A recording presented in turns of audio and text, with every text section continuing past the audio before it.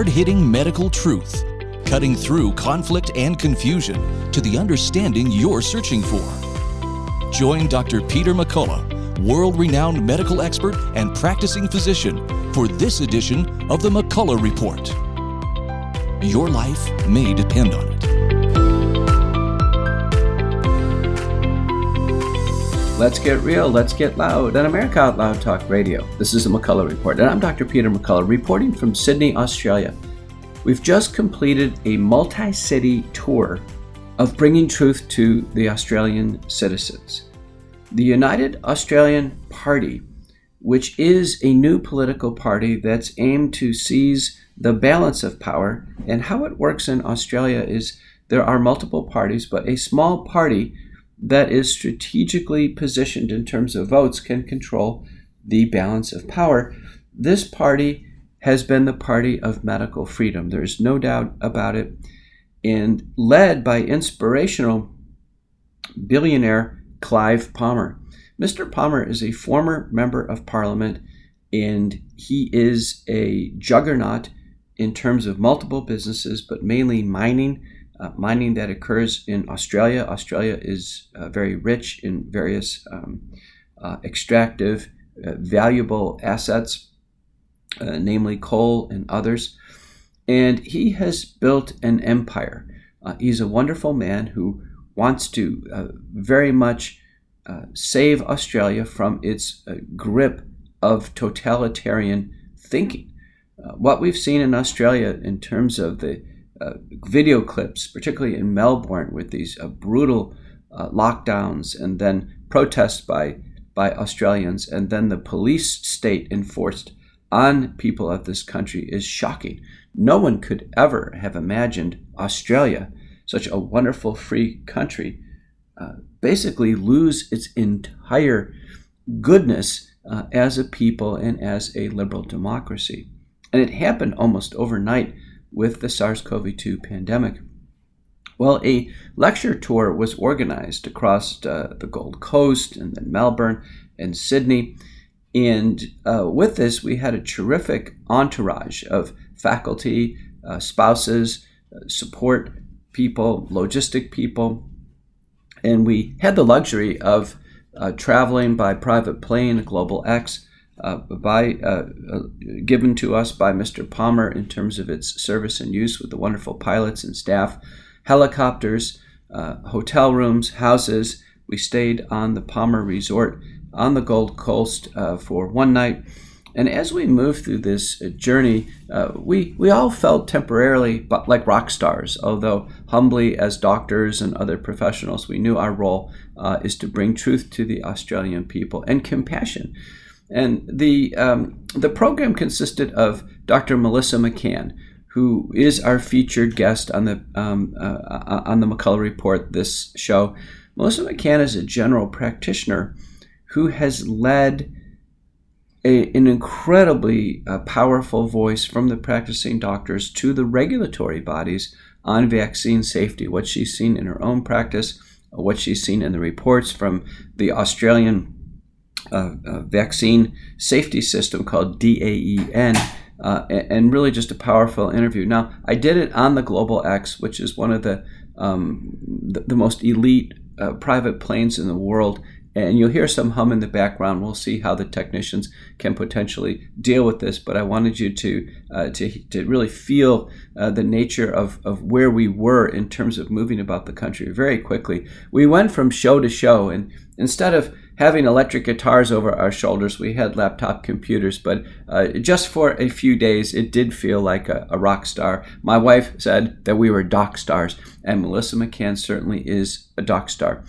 Dr. Pierre Corey was with us, well known to the McCullough Report audience, a pulmonary critical care doctor who led and has continued to lead the FLCCC. John Leake, true crime author and my co-author of the book Courage to Face COVID-19. John was thrust into the role of being a public speaker and to outline for us what's happening from a historical, philosophical, and geopolitical perspective, and describing clearly to Australians what the biopharmaceutical complex really is, what does it mean, and how does it have such a powerful grip over the Australian people. And then I was the closer, and audience knows me well, and I outlined 5 COVID truths. The first one being that there's no asymptomatic spread. Essentially, it's always spread from symptomatic to susceptible person. And in that, data showing that public masking is of little of no value. That there should be no asymptomatic testing, because if people can't spread it asymptomatically, we should only test when the people have acute symptoms, and the test is used as a diagnostic aid in making a diagnosis of SARS-CoV-2 infection, COVID-19 syndrome. Number 3, that natural immunity is protective against severe outcomes on a second and third infection, namely hospitalization and death. Number 4, that the illness has always been treatable.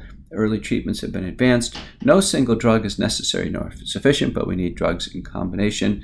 Many doctors have their preferred drug, no doubt about it. Ivermectin would be a preferred drug among a group of drugs that would be used by Dr. Corey. Versatile. I've used a wide range of drugs, probably a greater range of drugs than any doctor in the early treatment movement, so I feel even more flexible and powerful in my ability to treat patients. And then finally, that the vaccines are not sufficiently safe and effective, and there are calls across the world to remove the vaccines from the market. We're moving today to a meeting with members of Parliament, and I'm excited to fly on the Global X to Canberra, Australia, south of Sydney, where we will go through a series of discussions with members of Parliament, and there make the case and begin to advance this awakening to critical leaders in Australia that there's been a horrible mistake made with advancing the vaccines in such a stringent manner across the population. They recently announced yet a 5th shot for Australians. The vast majority of individuals in Australia have been fully vaccinated, and they've gotten COVID in the setting of being fully vaccinated. Australia, in terms of percent of the population as vaccine failures, may be as high as any population that exists in the world since the wave of COVID-19 hit the country late.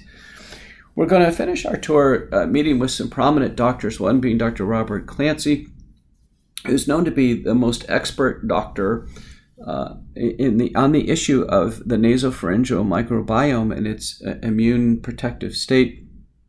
Then hopefully with Dr. Thomas Borody, who was the original inventor of triple therapy for Helicobacter pylori. He's played a critical role in pandemic response. He's been a co-author on papers regarding ivermectin in combination treatment, particularly those who are severely hypoxemic.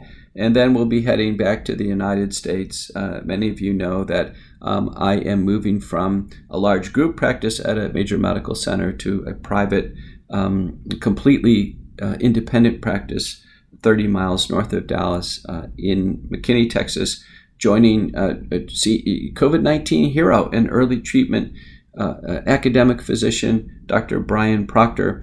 And so I'm going to be thrilled to be a cardiovascular unit within a leading academic family practice in the Dallas-Fort Worth area, so I'll have a physical presence. So this has been really a wonderful set of developments. We've seen back home that in the United States, U.S. congressional hearings have been held now on vaccine safety with Twitter and censorship. Congresswoman Nancy Mace has come out and revealed that she is vaccine injured. This is a very important development, that we have a member of Congress firsthand who's seen what's happened with the vaccines.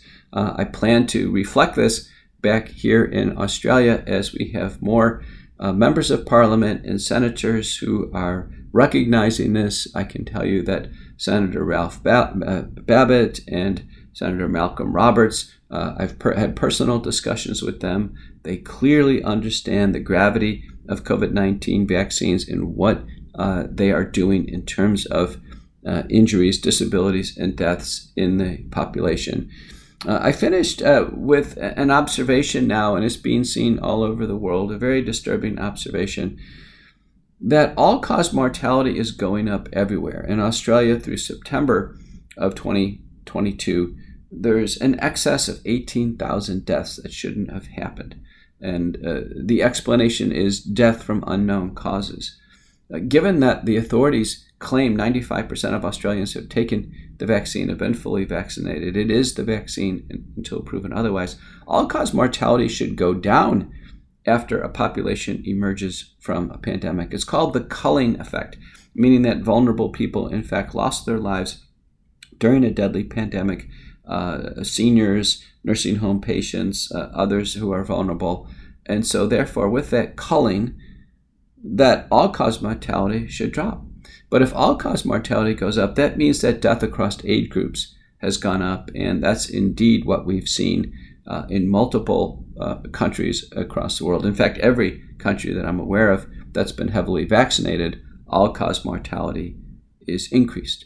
This is extremely disturbing, since the COVID-19 vaccine syndromes that are published in the peer-reviewed literature have been fatal, including myocarditis, acceleration of cardiovascular disease, arrhythmic sudden death, aortic dissection, neurologic syndromes, including intracranial hemorrhage and stroke, Guillain-Barré syndrome, which is occurred after messenger RNA vaccines and is fatal, hematologic syndromes, blood clotting, multiple papers demonstrating fatal blood clots, deep venous thrombosis, and pulmonary embolism in the fully vaccinated.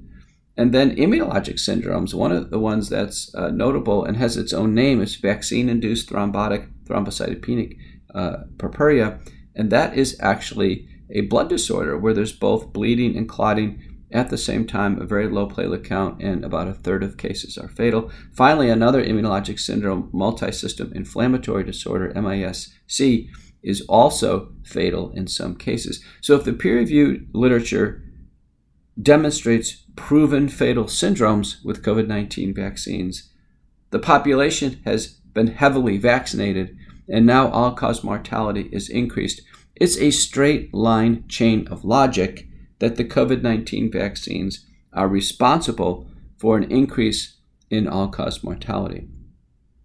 What we need across all countries is a merging of the vaccine adverse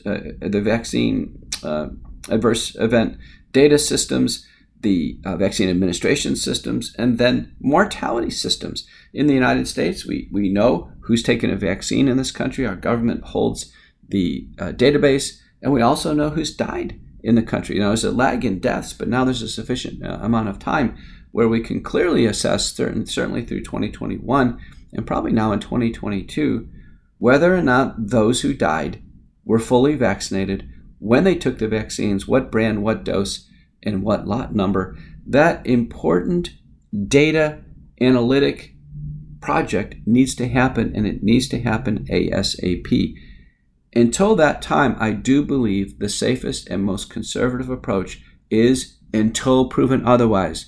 Check out the mini documentary I did with Dr. Asim Malhotra on this. It's called Until Proven Otherwise, and we give the rationale for that, according to the interpretation and opinion of two leading cardiologists, myself in the United States and Dr. Malhotra in the United Kingdom. Well, let's move on to this riveting interview that we did at 30,000 feet in the Global X, generously sponsored by Australian billionaire Clive Palmer and the United Australian Party. Let's get real, let's get loud on America Out Loud Talk Radio. This is the McCullough Report.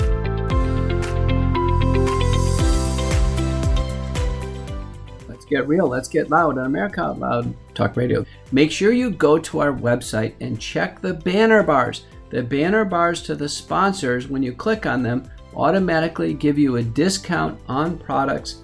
I like especially Healthy Cell REM Sleep Supplement for a great night's sleep. I took it last night. No wonder I feel so good today. Check out Healthy Cell and go to our website, banner bar, to get a discount off your first purchase. Let's get real, let's get loud on America Out Loud Talk Radio.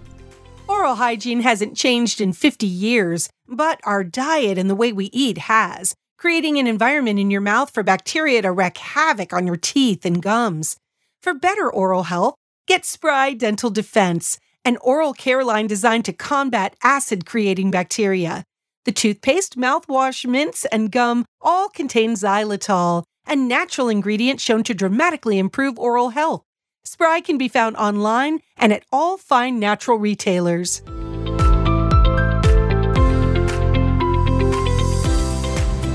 Let's get real, let's get loud on America Out Loud Talk Radio. This is a McCullough Report, and I'm Dr. Peter McCullough. I can't tell you what's going on right now, but I'm going to. I'm on a Global X, and we're jetting across Australia. We're on a nationwide tour sponsored by the United Australian Party, and it is a tremendous pleasure to welcome to the microphone here at 30,000 feet over Australia, Dr. Melissa McCann. Dr. McCann received her Bachelor's of Pharmacy at the University of South Australia. She went on to receive her MBBS, which is the equivalent of a medical degree, at the University of Notre Dame in Western Australia. And then she achieved what in Australia is considered a fellowship of a general practice, and there went into rural practice, and she is in White Sunday Region Island. It's in North Queensland. Her service area is about 25,000. Her town that she lives in is 3,000. And she's in a group practice of 10 other general practitioners. And there's no subspecialists. They manage everything in the region. I did that myself for 3 years after I finished my fellowship. I was stationed in northern Michigan, so I know what it's like to be, in a sense, always in the critical hot seat, being an edge decision maker as a doctor in medicine. And let me tell you, when it comes to COVID-19, Dr. McCann has really taken this country by storm. She holds it in her hand, and I want her to tell the story of what she started to see in her patients. And then, you know what she did? She went to the TGA, the Therapeutic Goods Administration, which is the FDA equivalent in the United States, and I'll let her take it from there. Dr. McCann, welcome to the McCullough Report. Thank you so much, Dr. McCullough. It's been an absolute privilege to meet you and to meet Pierre, and just this such a wonderful event that's being sponsored by the United Australia Party. It's really the first of its kind in Australia. We've been a little bit, I would say almost a couple of years behind the US the whole way through. So we really sat back and watched the pandemic as it spread out through the US and through internationally. And for us, we really didn't have many cases until late 21.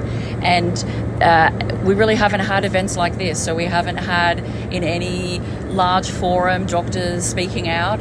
And so I think this has just been such an exciting thing for patients in Australia who I think are having a lot of hope from feeling like there actually are a lot of doctors. And it's definitely not just myself. There are a lot of doctors who've been talking about these things, and I think really trying to get the message out there.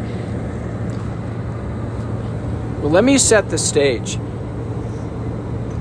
Billionaire, iconic, self-made juggernaut Clive Palmer in Australia, who honestly is probably bigger than any one of the major wealth people that we know about in the United States, himself was a member of Parliament. He is somebody who wanted to change politics in Australia. He had positioned a new party, the United Australian Party, which will be positioned almost as a third party as we consider in the United States between the Republicans and the Democrats, but actually controlling the balance of power, which is such a incredibly important political strategy.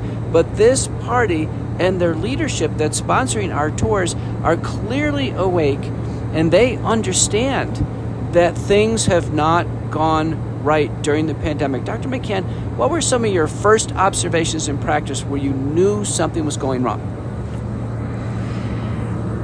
I would say I started to have some questions with the way that I guess some of the decision making around things like lockdowns. In Australia, we had really lengthy, quite strict lockdowns. Personally, in my rural area, we were not impacted by that as much as, for example, states like Victoria and towns like Melbourne. It was really, I think for people that live there, it's hard, even when they describe what that experience was like, it's hard for someone who hasn't lived through that to understand. People who live through the lockdowns in Melbourne, they get really quite emotional, and it seems to me that it was actually quite a traumatic experience. There were curfews, they literally weren't able to leave their home, and there was a lot of, I think, mental illness as well as financial and other impacts from that. So I guess that concerned me initially. I thought, look, how is this going to impact on health? And I suppose who's making these decisions?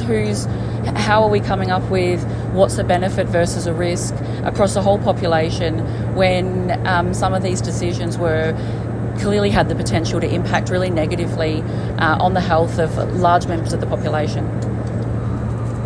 Were you ever consulted by authorities? You and your group are kind of the only group in a large region. Were you ever consulted regarding what should be done with the onset of the pandemic? That's funny you should ask that. It's the only time there was ever consultation came at a meeting just before mandates were to be widely implemented in Queensland. And they were really quite extensive and strict mandates. In Queensland, you couldn't go into a coffee shop, you couldn't go into a restaurant, you really couldn't live or work, to be honest, if you weren't vaccinated. And so there was a meeting perhaps 2 months before that was to commence, and that was a meeting where there was a number of politicians who were sort of travelling down the coast of Queensland, and it certainly wasn't asking anybody's opinion on that. It seemed to me that the meeting was really to encourage businesses who had any degree of influence, I suppose, to be encouraging their staff and their customers to take the vaccine. So, I guess that was my only sort of face-to-face consultation process with anyone that was in a political position.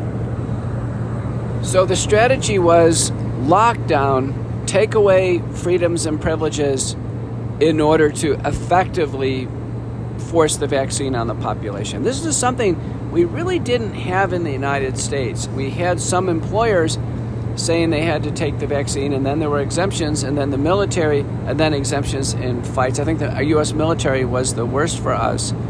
But we didn't see widespread job loss. Did you see this firsthand where people said, listen, I can't take the vaccine or I don't want to take it, and you saw them lose their job? Oh, absolutely. I think it's hard to even, put into words the impact that had on patients. It was extremely widespread, and certainly it seemed to me that the mandates were quite deliberately being positioned as a reward, I suppose, that once we reached 70% and then it was 75, 80, 85, then a border would be opened, because at that time you actually couldn't travel freely from one state to another, and that had a huge impact on people whose spouse worked in another state, or families were separated or couldn't see each other when they were severely unwell, examples like that. And so it wasn't actually a massive impact. So in Australia, during this severe time, you couldn't travel from one state to another. Couldn't drive from, New York State to Pennsylvania to see your grandmother. This is extraordinary. What was the rationale? Do you think the virus stopped at state lines, or what was explained to the people of Australia why this had to be the case? Why draw a line at certain borders behind states? I mean, I can't see any medical rationale for this. I think the justification was that some states had more cases than others, and so by locking down one state, it might stop the spread to another state. But what it meant was that different states within Australia had a very, I suppose, unequal and different experience, and it probably did make everyone quite fearful of having people travel freely from one state to another in case the virus was brought to our area, and then that would mean extending these lockdowns further. And so it was divisive, I would say. It seems to me it was almost intentionally divisive, that this was in a sense, an opening blow of the government taking an extraordinary grab at power and control over the Australian people. And I understand that extent of grabbing power extended right into medical practice, that doctors in Australia were severely affected by a new government tactic to seize power and freedoms from doctors. Tell us about that. Yeah, that's exactly what happened, Dr. McCullough. It was quite early in 2021 where AHPRA, which is essentially the regulator over all of the, not just the medical boards, but also the nursing boards, paramedic, all medical practitioners, all allied health professionals as well. And that was a really clear instruction that any even conversation, certainly any social media posting, anything at all that could be construed as negative to the vaccination program could result in what they termed regulatory action. So that would mean suspension or potentially deregistration. And I saw that. I know of colleagues, I've seen their letters from AHPRA, the regulator, that literally state your conduct is being investigated and you are suspended because we've received this complaint or this anonymous complaint from somebody, and they've told us that you discussed concerns about the safety of the vaccines or something like that. So it was happening. It was a real threat. And I think that really interfered with the doctor-patient relationship. And I've often reflected that had that not happened, I think this pandemic would have played out very differently. Because I suppose in Australia we did have the advantage of being able to observe what was happening in other countries. We got to observe all of the different impacts, the pros and cons, I suppose, of the different measures that the government was taking. And I think in family medicine in particular, there's an enormous amount of trust, and when patients come in the privacy of the consult room, had GPs, and certainly I don't think all GPs by any means would have been suggesting that people not take the vaccine. Absolutely not. But I think a more balanced discussion maybe with their pregnant patients or with their patients with autoimmune disease, where maybe not as much information was available on the vaccine, that they may have been able to speak more freely about the benefits and risks in that individual patient who they knew well. And of course that couldn't happen, and not only could that not happen, but we had this extremely almost unbearable position of facing our patients who were, I had weeks there when these mandates were about to be rolled out where patients would just walk into the room, sit down on the chair and just burst into tears, and they would just sit there and sob, and then they would sort of stop and say, I know you can't do anything about this, but I'm about to lose my job. I don't want to take this vaccine. The mandates there was no way around them. Even if a doctor thought that an exemption might apply for a medical reason, doctors literally had their practices raided and notes taken and confiscated, and they were deregistered if they were identified as a doctor who was giving exemptions in a situation where an exemption was not allowed.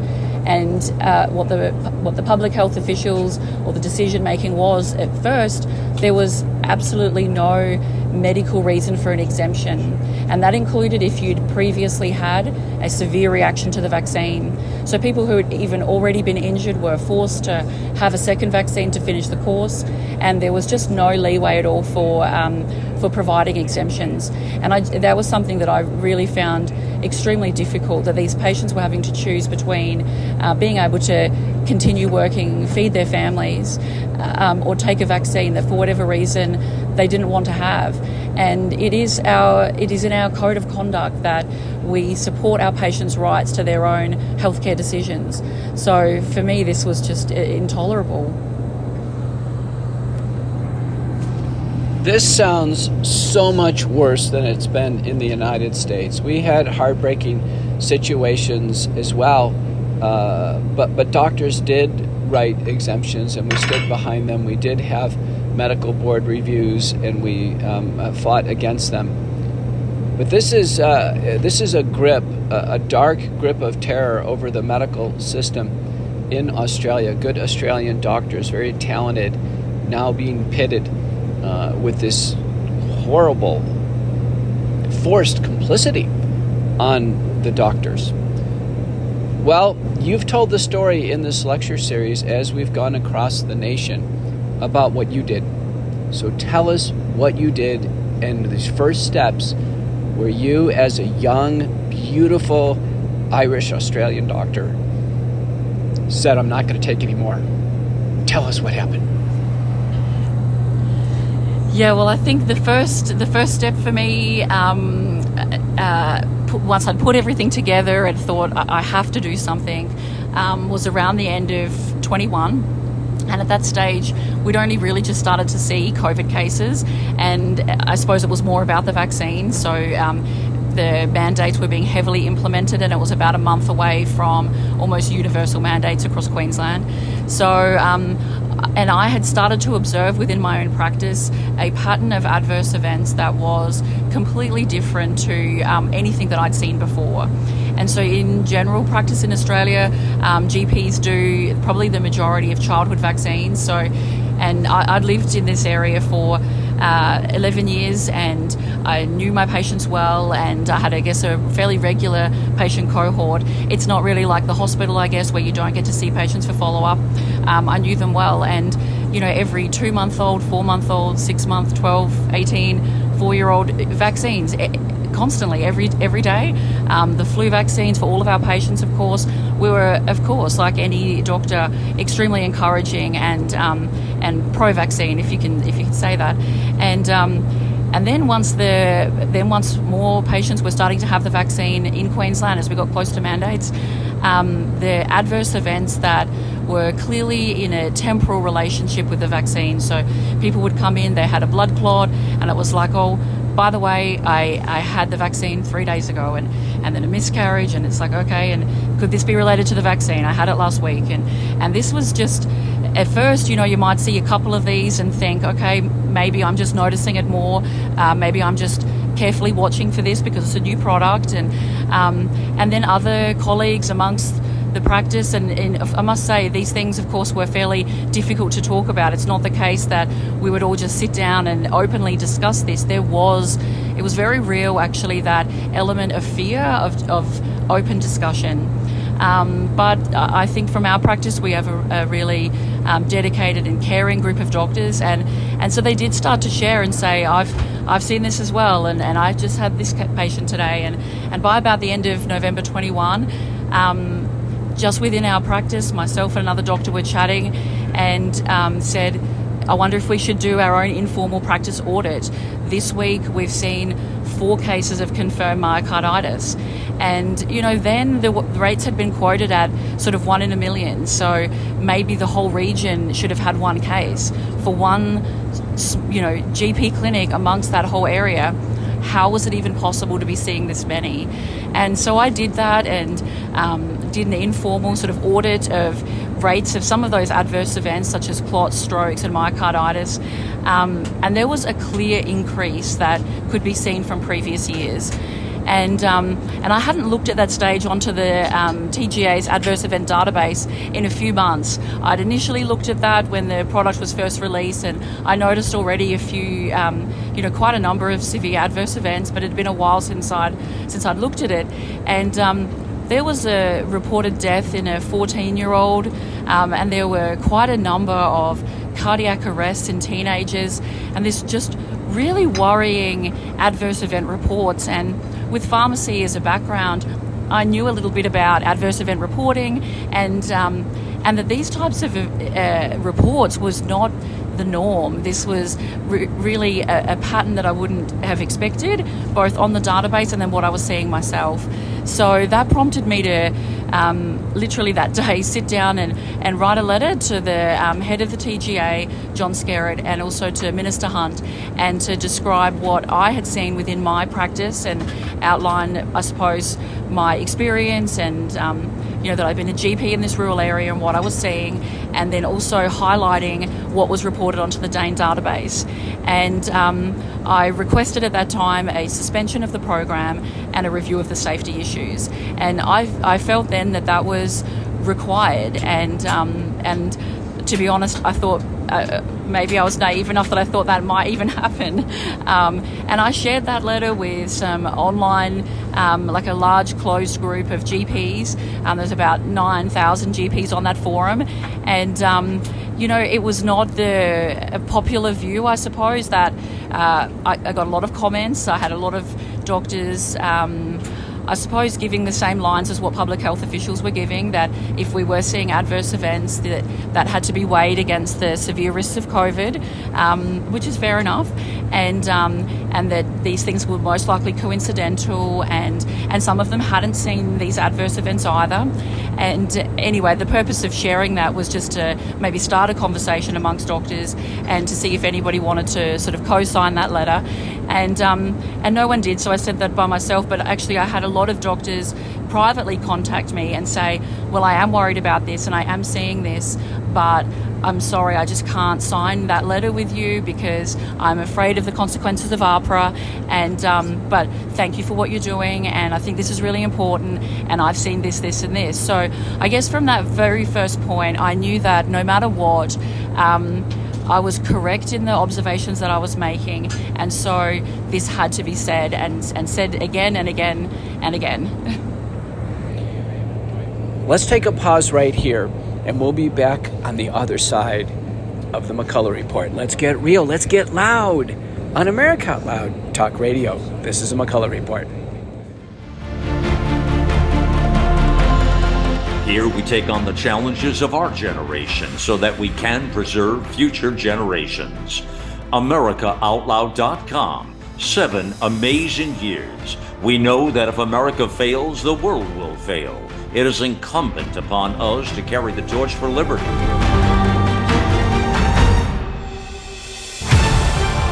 America Out Loud Talk Radio. Liberty and justice for all.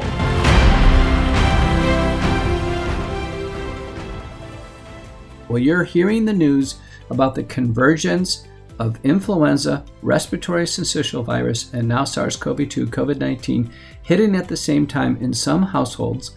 Most of these conditions are mild, but they are bothersome. People have fever, cough, congestion, respiratory symptoms, and one of the best ways to safeguard your home is with the Genesis Fogger. The Genesis Fogger uses HOCl. That is a safe disinfectant. It is virucidal. It kills the virus in the air and on surfaces. It creates a dry mist. You can use it to sterilize certain rooms, sterilize bathrooms particularly, and I think every household should have it. So go to America Out Loud website, go to the banner bar and click on Genesis Fogger to get a discount on your purchase. And you're going to need it because the first purchase involves the unit itself, and then you'll get a box of the liquid that's used inside. It's diluted in water, and that's basically the supply. And you're given a real good number of bottles that'll last you a long time. But go ahead and pick up the discount on the first purchase when you go to our banner bar on America Out Loud, and that's the Genesis Fogger. Let's get real, let's get loud on America Out Loud Talk Radio. We know you love the versatility and portability of the Genesis Fogger, but sometimes you just want to set it and forget it. Well, we heard you. Introducing the UX4 HOCl Atomizer. This stationary unit quietly protects you and is perfect for smaller spaces. With over 250,000 units sold in Japan, it's now available in the United States. Visit genesisfogger.com/outloud to see the UX4 in action and receive a 15% discount on either Fogger with promo code OUTLOUD. With Genesis, you're ready for anything.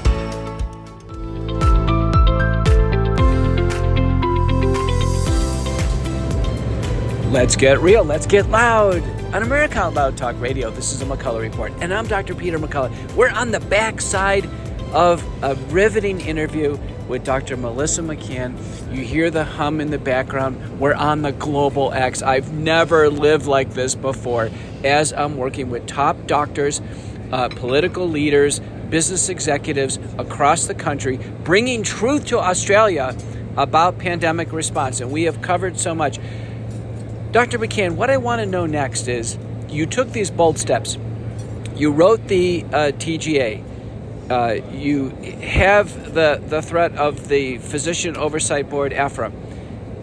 You organized doctors. You communicated with them. What did you hear back from Dr. John Skerritt at the TGA once you started this dialogue, which was a relatively formal dialogue with your background as someone who has expertise in pharmacology and drug safety? What were the responses? Yes, so Dr. McCullough, it was a really disappointing response, actually. I honestly thought that maybe there would be the start of some open discussion, taking the concerns that I was raising really seriously. But instead, I got back a dismissive letter that basically said young people die from cardiac arrest every year, and so therefore we would expect to see reports of deaths on the database, and essentially coincidence. And of course, that really at that point, I think I really lost faith in the ability of the TGA to monitor adverse events, because there was just no discussion about causality, how that's determined, or how it was being determined in these individual cases. It was just basically saying, well, there's a background rate of cardiac arrests. If we're vaccinating everyone, of course there'll be cardiac arrests.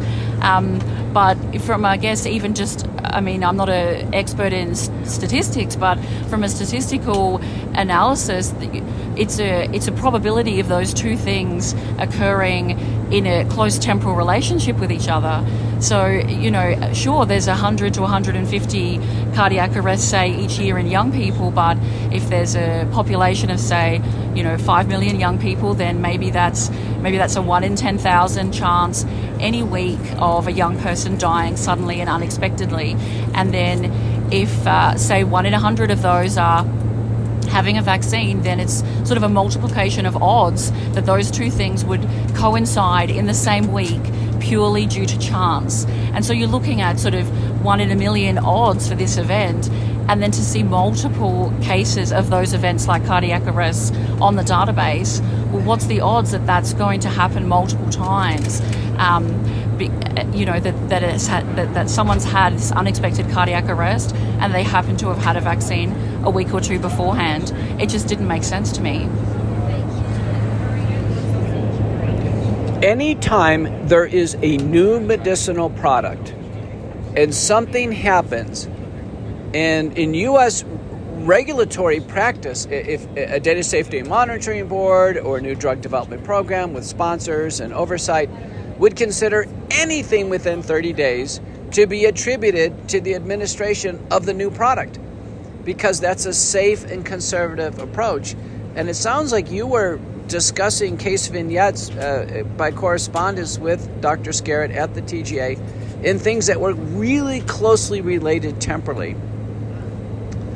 And the response was dismissive.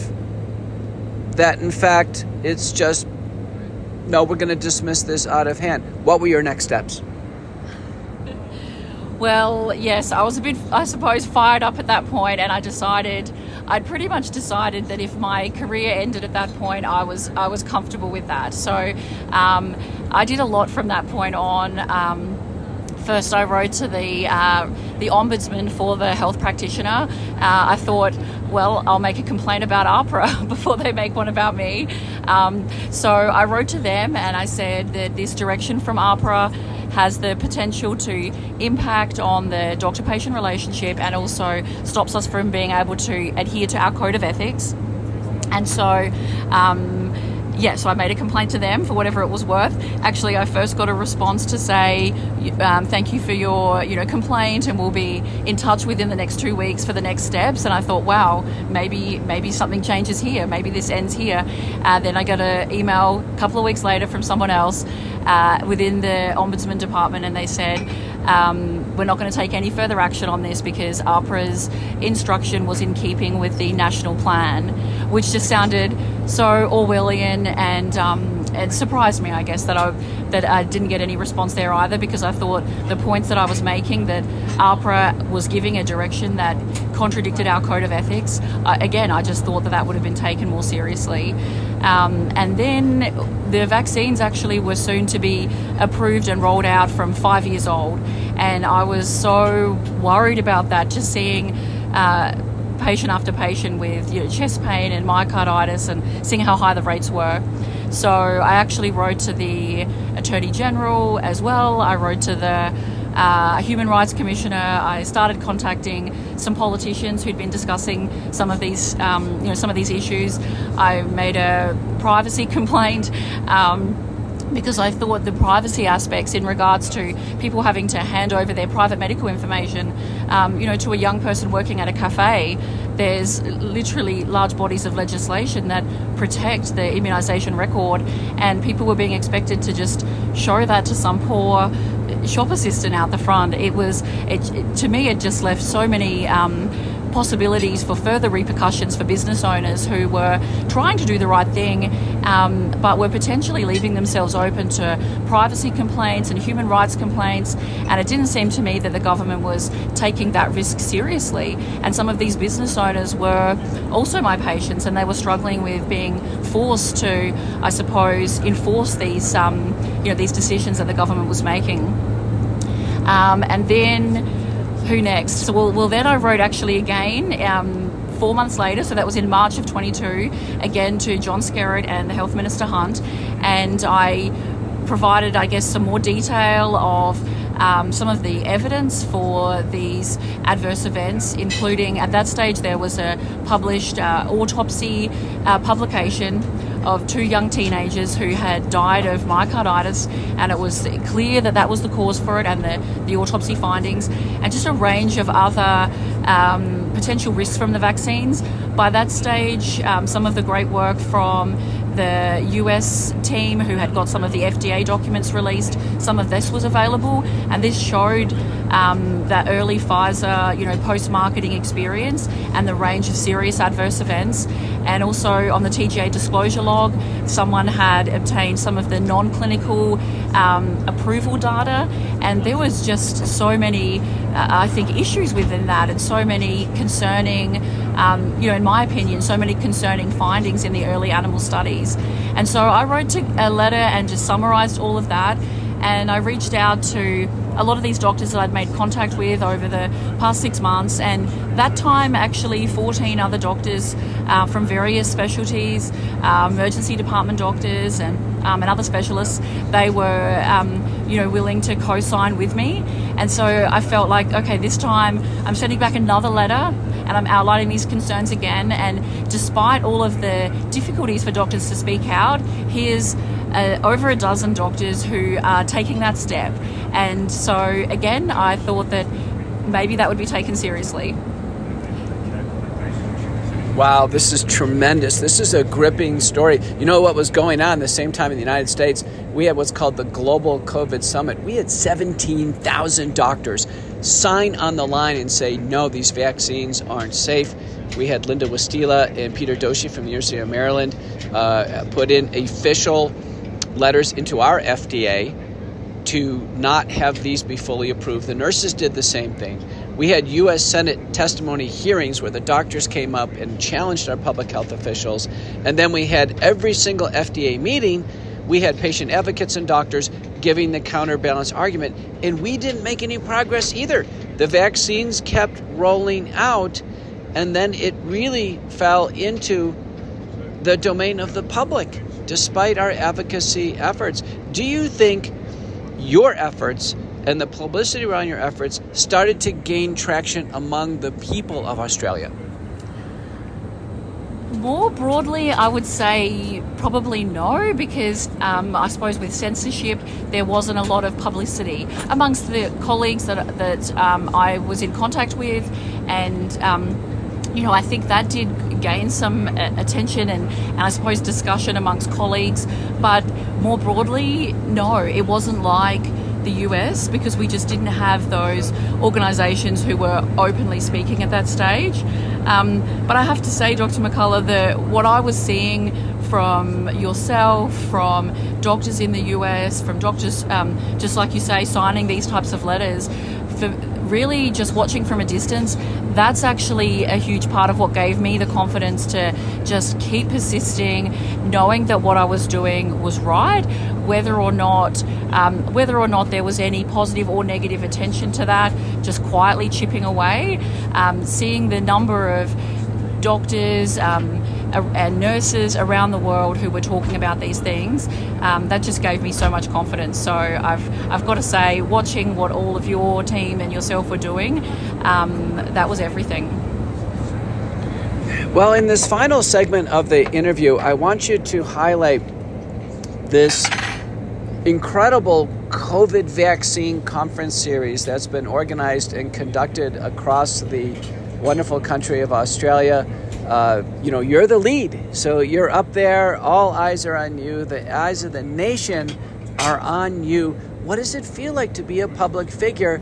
And give some color to this. What are you seeing in terms of the crowd, the engagement, and the excitement as we, in a sense, jet across the country, bringing a message of truth?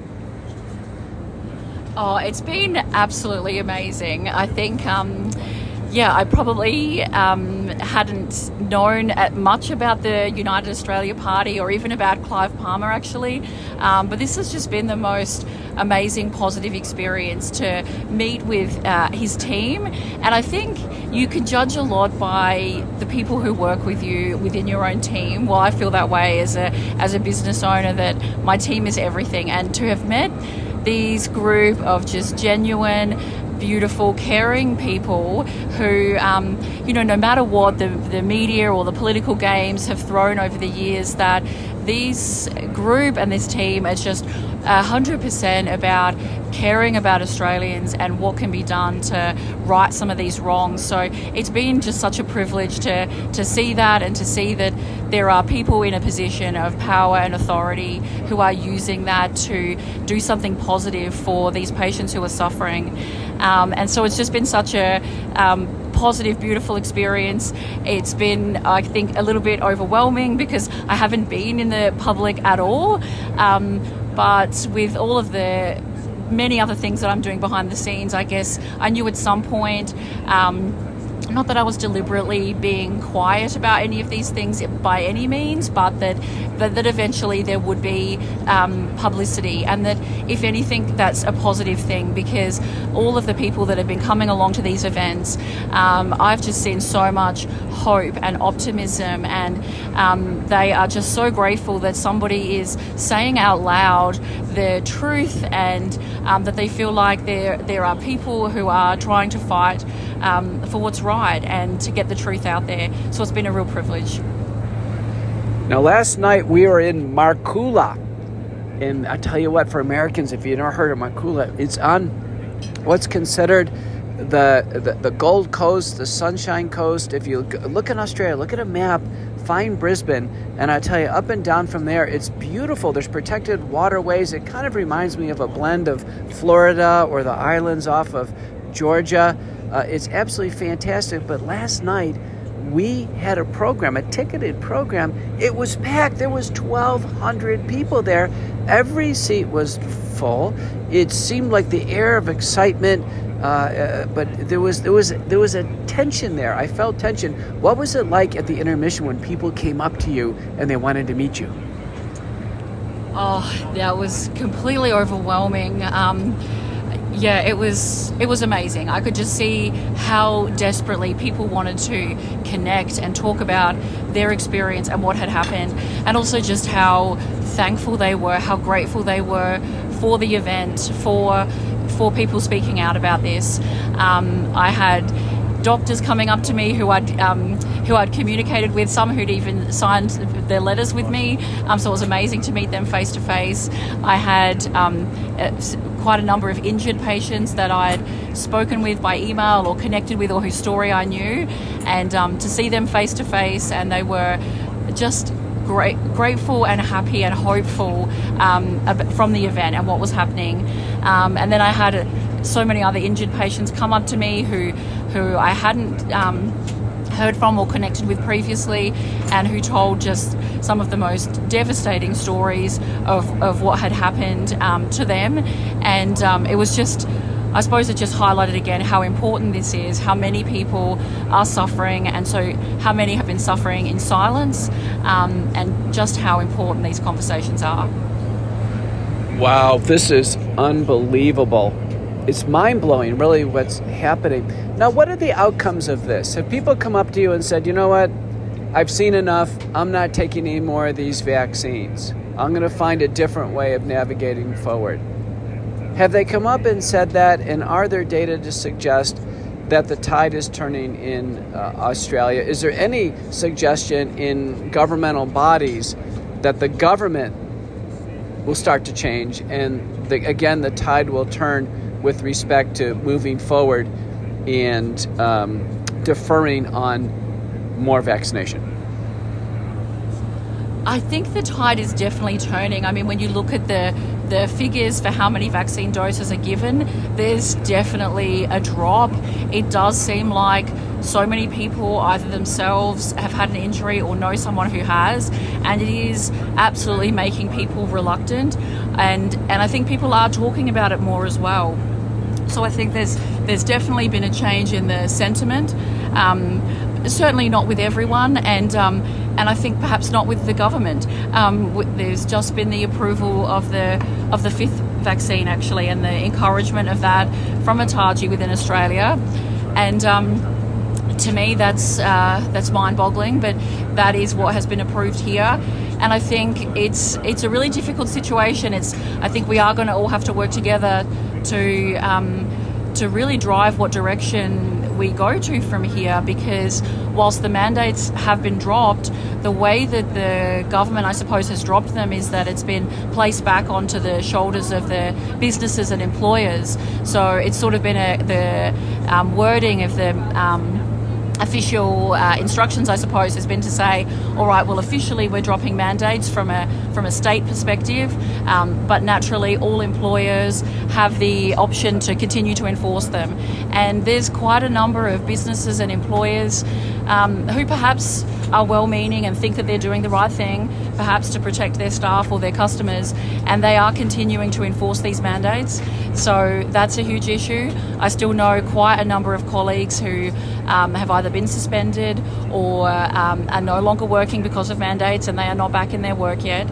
And I think the other issue is that all of the public health legislation that allowed for that power, as you mentioned at the start, this enormous amount of power that the politicians, I suppose, have, is that legislation is all still in place, and some of it has even been strengthened to quite explicitly allow for forced vaccination in a public health crisis. So that really worries me that those acts of parliament, that legislation allows for this to continue or reoccur, and for something like those widespread enforced mandates to be implemented again. And I find that a real worry, because I don't think the battle, if we call it that, is anywhere near over yet.